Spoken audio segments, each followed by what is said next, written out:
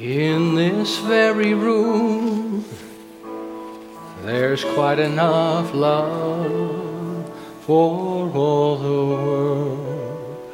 And in this very room, there's quite enough joy for all the world. And there's quite enough love and quite enough power to walk through our every fear. For Spirit, one Spirit, is in this very room, in this very room.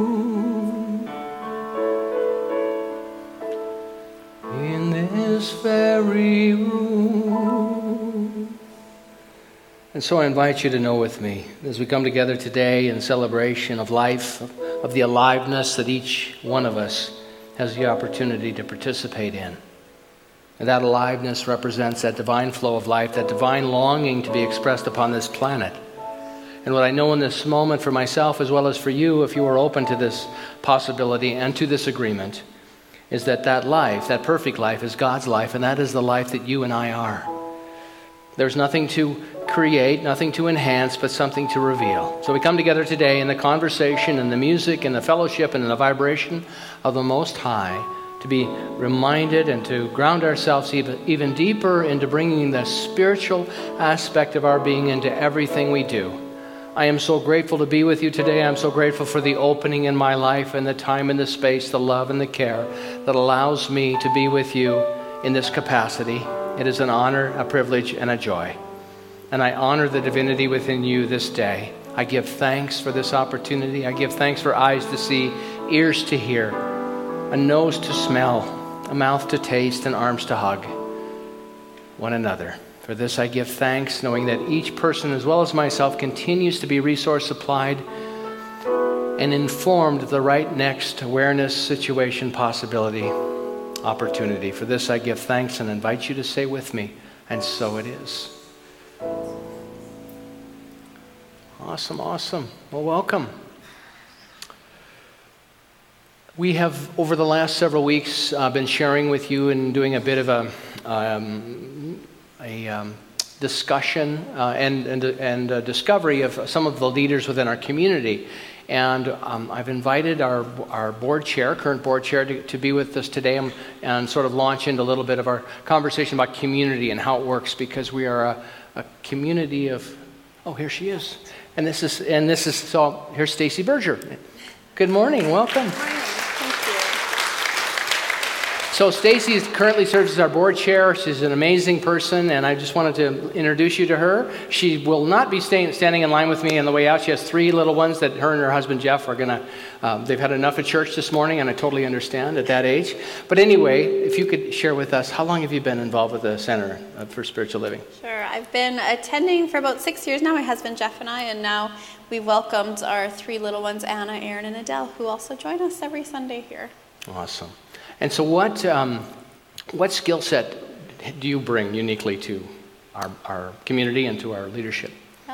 I have, education-wise, a business management degree and a marketing diploma. I've spent 15 years in senior management, and the last 10 have been in a company raising investment capital and bank financing and doing business acquisitions and mentoring entrepreneurs basically in every facet of business operations. So a pretty big business background.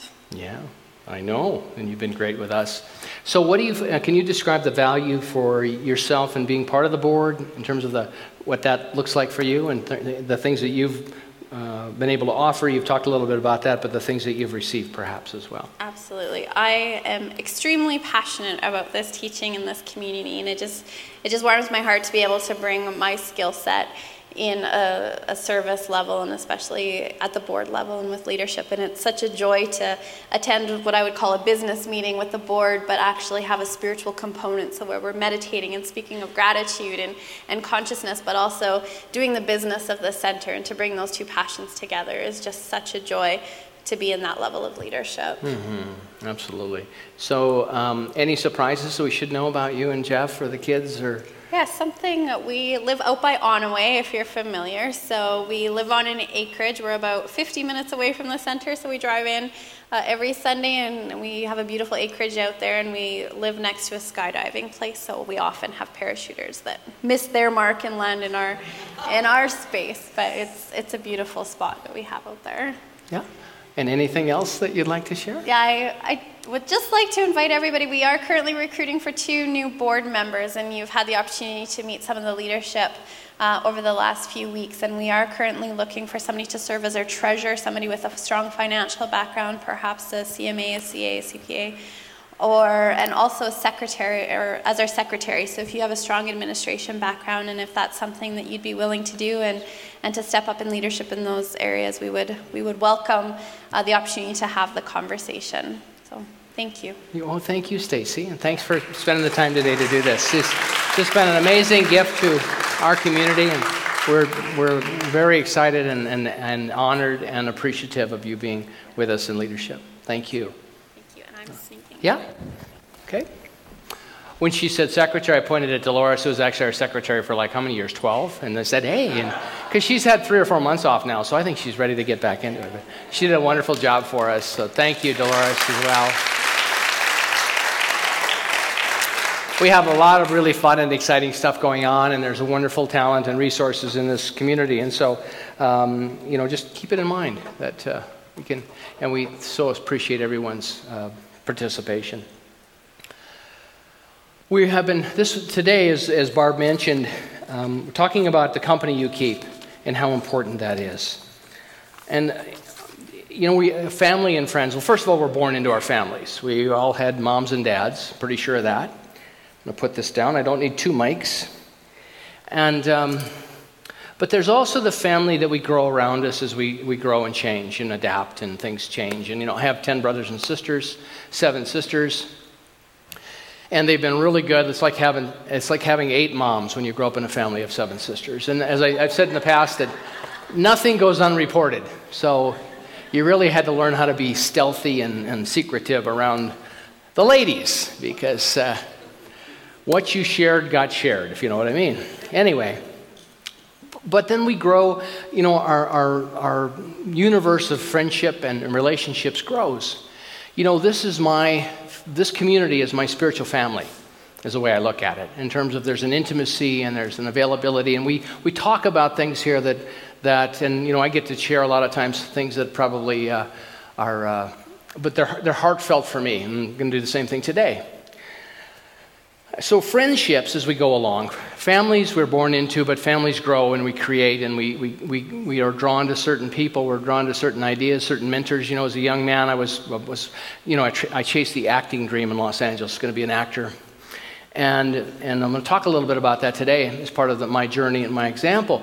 But what I did as a young man, then I would find people I admired and I would read their biographies. And it was great because you go, wow, this and this. So they became part of my mentoring. They became part of my, this extended friendship, even though I wasn't in relationship with them personally. But the information in their story was either an inspiration or a guidepost for me. And, so many of us have done that. Now most of my reading is around philosophical ideas, around great teachers, people that are a deeper understanding of the life of the Jesus of Nazareth, or perhaps what the Buddha experienced. But that's an ongoing inquiry. And by that I mean they become part of my spiritual family, as you do. Our friends change as we change over time. And friendship is just like everything else in our lives. We evolve, we change. All of us have had people that we're close to, and then things change. We go in a certain direction or whatever it may be, or geographically, it changes. But it's always important, I think, to revisit it, because who we hang out with is so important. If we hang out with people, if we spend time with people that bring out the best in us, and we get a chance to bring out the best in them as well, that relationship. The true friends are the ones who have the courage to tell you when you're losing your way, but they'll do it with love. There's a trust and there's an integrity there. They're not criticizing. They're saying, hey, you may want to look at this. It's maybe something you want to take. And those are gems in our lives, especially when we have the respect and the trust with them. They care enough to have those difficult conversations. But the bottom line is if we want to have greatness in our lives, we have to surround ourselves with great people. I mean, like attracts like. It's just so simple. And if we have people that have, I remember as a kid, I was hanging around with a couple of characters that always liked to get in trouble and cause trouble, and then one time they did it, and I got blamed for all of it. And it was a great indicator for me. We were at the hockey rink, and the guy that ran the hockey rink was in the men's room, and so the three of us were coming out, and we were just hooting and hollering and having a good time, so they shut the lights off on the guy. And I was the first one out, so I didn't know. So I'm standing there like the village idiot, and those two run off, and I don't know where they're going, but I'm not going to. And the guy comes out and grabs me by the back of the collar, takes me into the office for like an hour and a half, and threatening me with arrest. I'm 10 years old for turning the lights off on the guy in the restaurant, but I didn't know. And I thought, I don't think I'm going to hang out with these guys anymore. They're causing too much trouble in my life. So on and on we have these experiences. So when I'd see them coming, I'd go the other way. Like, you know what? They're just looking for somebody to get in trouble, because they love that. But if we want to be great, we have to surround ourselves with great people. If we strive to be happy, fulfilled, honest, confident, empowered, and principled, then we have to surround ourselves with people that have those qualities. It just works that way.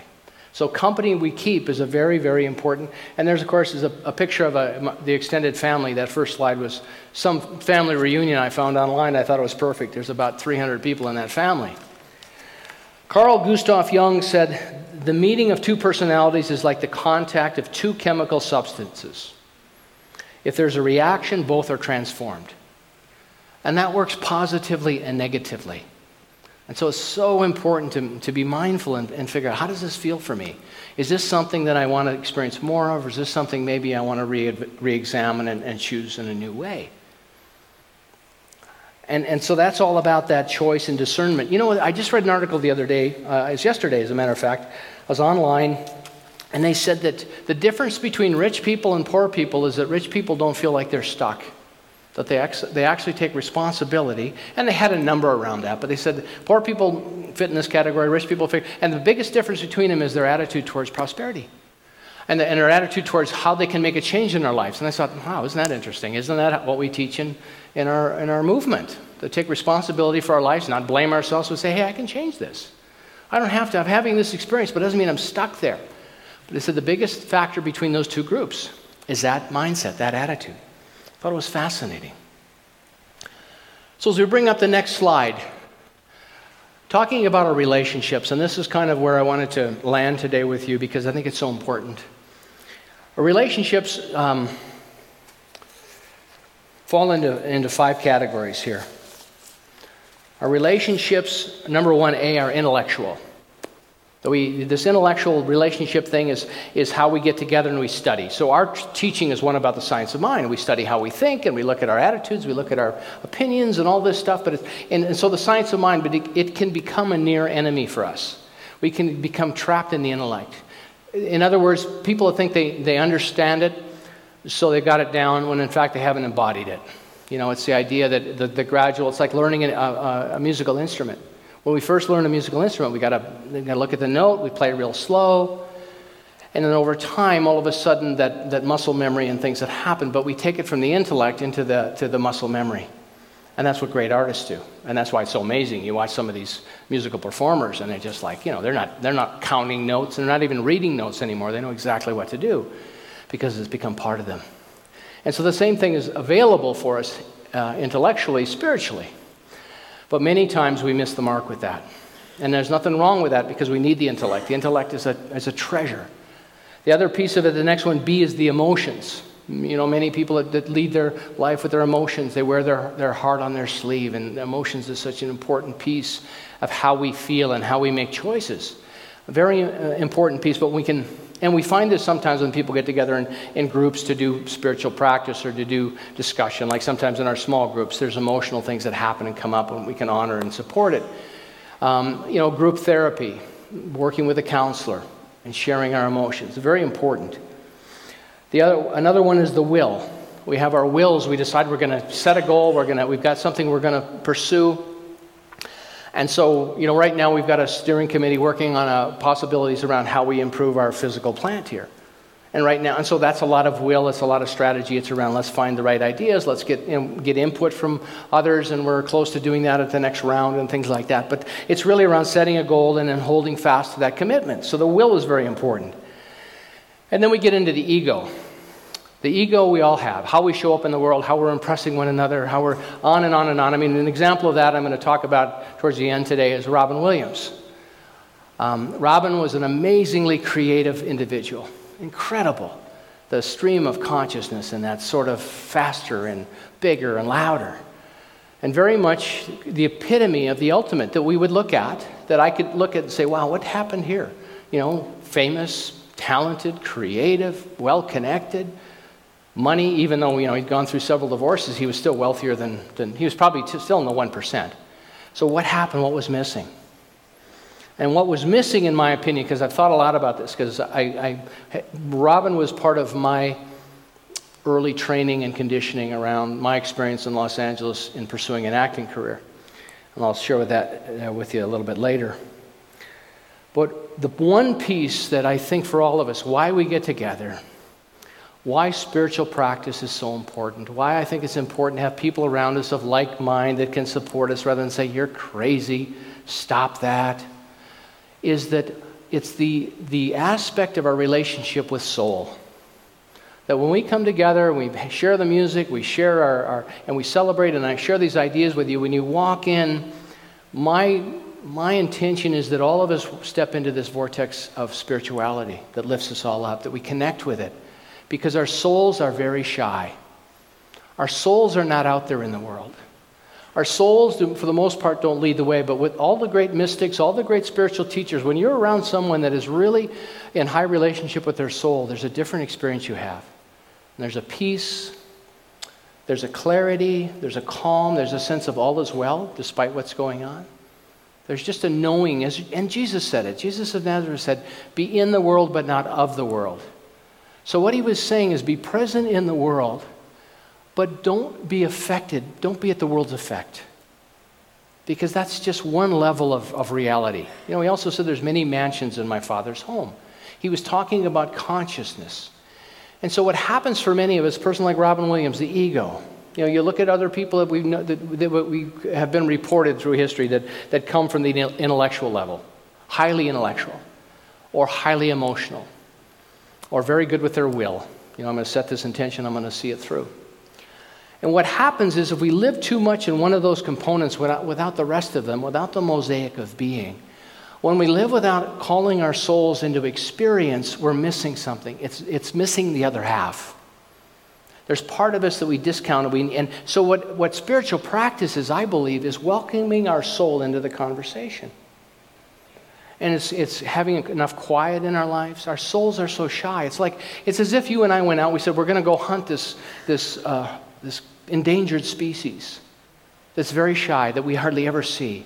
And then we go down to wherever it is, and the group of us go thrashing through the forest, yelling and hollering and playing music and screaming and breaking branches and climbing over stuff. It doesn't happen that way. Because that's how we do most of life. That's how Robin Williams did his comedy. He was that stream of consciousness that would go and go and go and go. And it worked for him really well.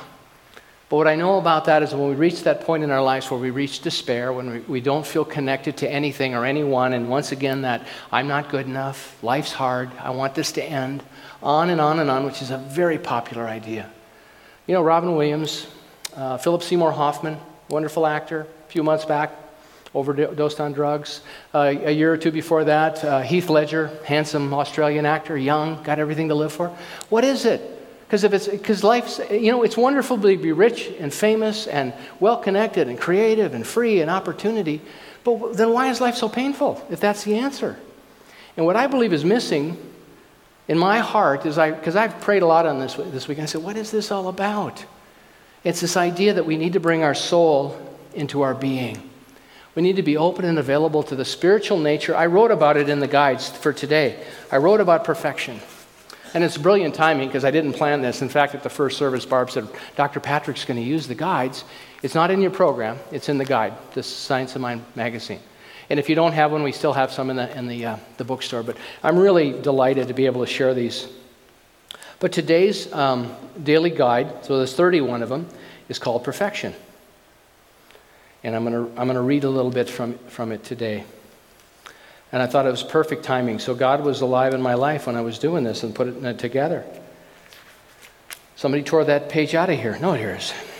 It says, and it was inspired by Richard Rohr, a Franciscan priest, an amazing thinker, and he's done amazing work. He wrote a book called Falling Upward, which I've actually used for Book of the Month here.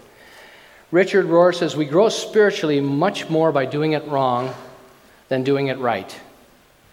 We grow much more by doing it wrong than doing it right. So once we make peace with that and realize, well, I did it right, so I did it wrong, so I'm learning how to do it right, it makes perfect sense. And then I pulled out of the Science of Mind magazine, or Science of Mind book, Ernest Holmes wrote this, no mistake has been made, none are being made, and none can be made. Because all of us are acting out at the subjective level of our consciousness. Now, it doesn't mean we agree with everything. It doesn't mean we endorse everything. But everyone is having their own experience with their consciousness.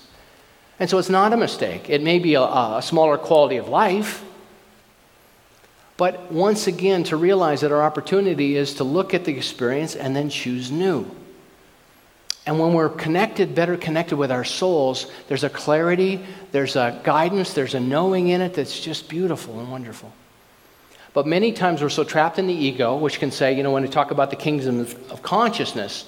So when we're in our kingdoms of consciousness, there's 4. And I wrote about those, I think, the second week in, because I thought it was so important to establish that. In fact, Marcia Sutton called me and said, thank you for writing about the kingdoms. Kingdom 1 is victim consciousness. I actually wrote about it on August 2nd. Victim consciousness, where everything feels like it's being done unto us. So when we're trapped in our ego, when we're trapped in our will, so in our will in Kingdom 1, you got to do everything on your own. You're all alone. There's no help. No one's going to assist you. I'm going to do everything myself. And what that does is we limit opportunity. So I would say that here's Robin Williams, who knew Michael J. Fox, and Michael's been thriving with Parkinson's. And there's many people that have struggled with depression. But for whatever reason, Robin went into that Kingdom 1 where he had to do it all himself. Is the way I would interpret it and filter through these kingdoms. Kingdom 2, it's the me consciousness, where the soul begins to awaken and we take responsibility for our lives so we can make choices. Because if you're in victim consciousness, I don't have any choices to make. Everything's being done unto me. And I got to protect myself. But that's no way to live. We shut ourselves down creatively. And so then we've got to step into this kingdom. And Kingdom 2 is courage. And then the next kingdom is co-creation, where all of a sudden you go, wow, this is so great. It's true. My life and God's life are one. And I'm setting intentions. And because I make myself available to that vibration, that vibrational feeling, that guidance and awareness, the frequency that I'm having in connection with Spirit is amplified. And it's clearer. And that's part of our spiritual practice. So when we're not connected with our soul, life can be miserable. Life can be just awful. And so as we go along and do our spiritual practice, I think spiritual practice is all about welcoming our soul in. And so when we do that, we don't go down to the forest and sit there and tramp through the woods trying to attract the mysterious, almost extinct animal, but we sit quietly and we invite it and we welcome it. And that's so counterintuitive to the way most of us view the world. You watch Robin Williams with the next joke and the next joke, and he's hilarious. Boom, boom, boom, boom, boom. He talked about that. He talked about being on the road doing comedy and how exhausting it was because he would be lifted up. He'd just be into the dopamine of his experience. He'd be on that high with the audience. And then he said, and then you got to try and come back down. It's exhausting. He talks about it extensively. He was an amazing teacher. And it's heartbreaking to watch him, decide he's going to snuff out his own light. Because he would have come up with very funny and insightful things around the situation he was going through had he stayed the course. But now we never know. We don't get to share that. And that's sad. Because I think everybody has gifts to share. And I just love that guy. I thought he was just wonderful. And yet there was something I believe that his soul was not connected. The next slide I have is one of my favorite authors, Richard Bach. And Richard Bach wrote Jonathan Livingston Seagull. He also wrote the Adventures of the Reluctant Messiah, the book Illusions. And in Illusions, this quote was written by him. It said, "The bond that links your true family is not the one of blood, but of respect and joy." in each respective joy in each other's life. Rarely do members of one family grow up under the same roof. And I think as we grow, as our souls grow and as we evolve, we find other family members. I feel I'm much closer to people in my life that I did not grow up with. And I love my family.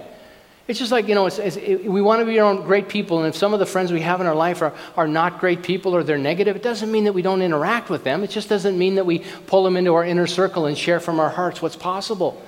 Because they're not going to be able to mirror back for us anything of value. They're just going to try and talk us out of it. So it's not that you have to get rid of them or they're no good or not valuable. It's just that I'm not ready for the conversation. I'm very selective with who I do my processing with. But I've learned that. I've learned it the hard way. The way I figured it out was by processing with the people I shouldn't have processed with. That's how it works. I mean, that's experience. You do it wrong so you can figure out how to do it right. Oh, I get it. I can't share with this person. Oh, all right. Done. I'll share with somebody else. And don't waste any time judging. Just say, oh, no. I go over here when I share. I go to this person. I share my heart over here because I know it's heard in a way that nurtures me. And it's so important. But we find our families as we go along, which is critical. So I wanted to share with you one of my favorite... I've got the next slide is a slide of Socrates. And this was Socrates' story of how he came up with this. Now, many think it's Byron Katie. Byron Katie's got this whole modality about the work. The first question is it true? And I know she was inspired by Socrates because a man came to Socrates one day, and Socrates, of course, was one of the great thinkers of all time. And he said, I want to tell you something about one of your friends. And he said, well, before you start, let me ask you this. Let's do the filter test. The guy says, okay, what's that? He said, well, first of all, is it true? What you're going to tell me about my friend, is it true? And he said, well, I don't know. I heard it from somebody else. He said, oh, okay.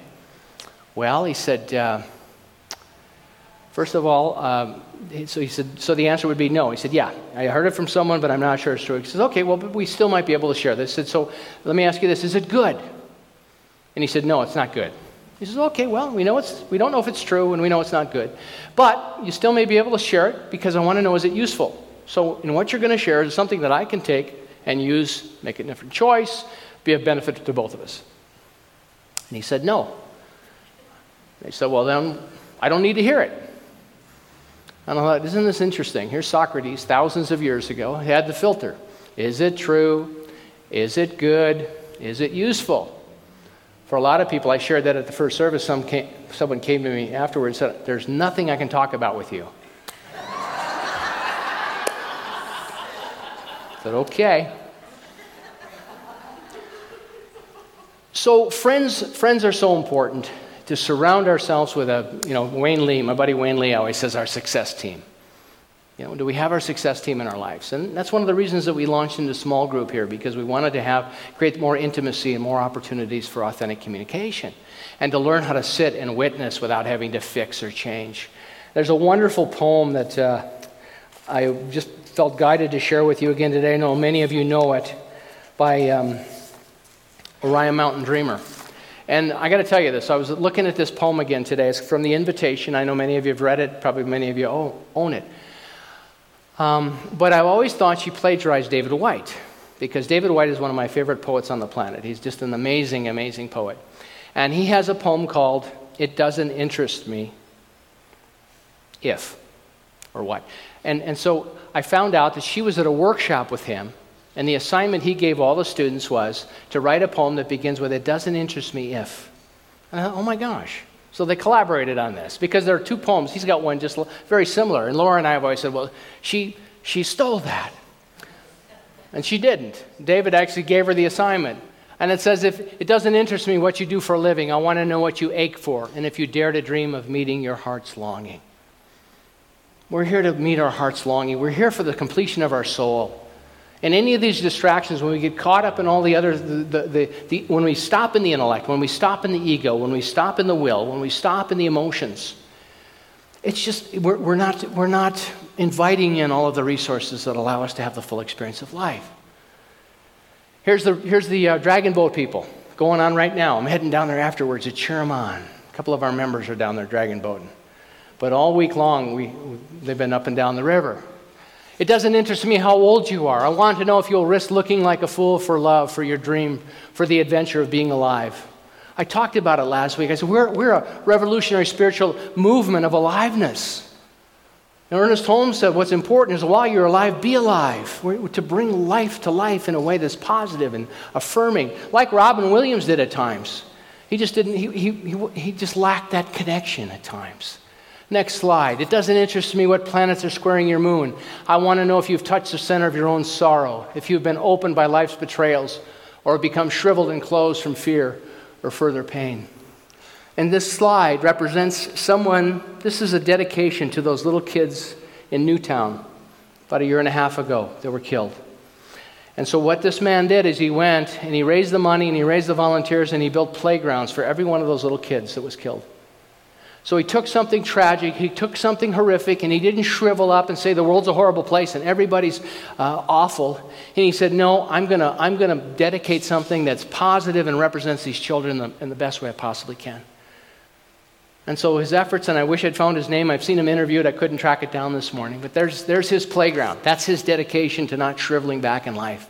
Because we all have disappointments. We all get our hearts broken. And we need friends, and we need family, and we need community around us to be able to sit with us at times and mourn and get through it. And sit together and say, yeah, I know it's tough. I've been there. And you're going to get through this. And I'm going to be here with you. And not have to fix it or say the right thing. The next slide. I want to know if you can sit with pain, mine or your own, without moving to hide it or fade it or fix it. But just be present with one another. Because when we're present with one another, we call forth in the silence, we call forth our souls. Dr. Holmes said, when deep calls unto deep, deep answers. We don't have to fix it all the time. Sometimes we have to have the full experience of the disappointment or the heartbreak, and then we can start to move forward. And everybody's process of mourning and shedding is different. The next slide. There's a little girl dancing like crazy. I want to know if you can be with joy, mine or your own. If you can dance with wildness and let the ecstasy fill you to the tips of your fingers and toes without cautioning us to be careful, to be realistic, to remember the limitations of being human.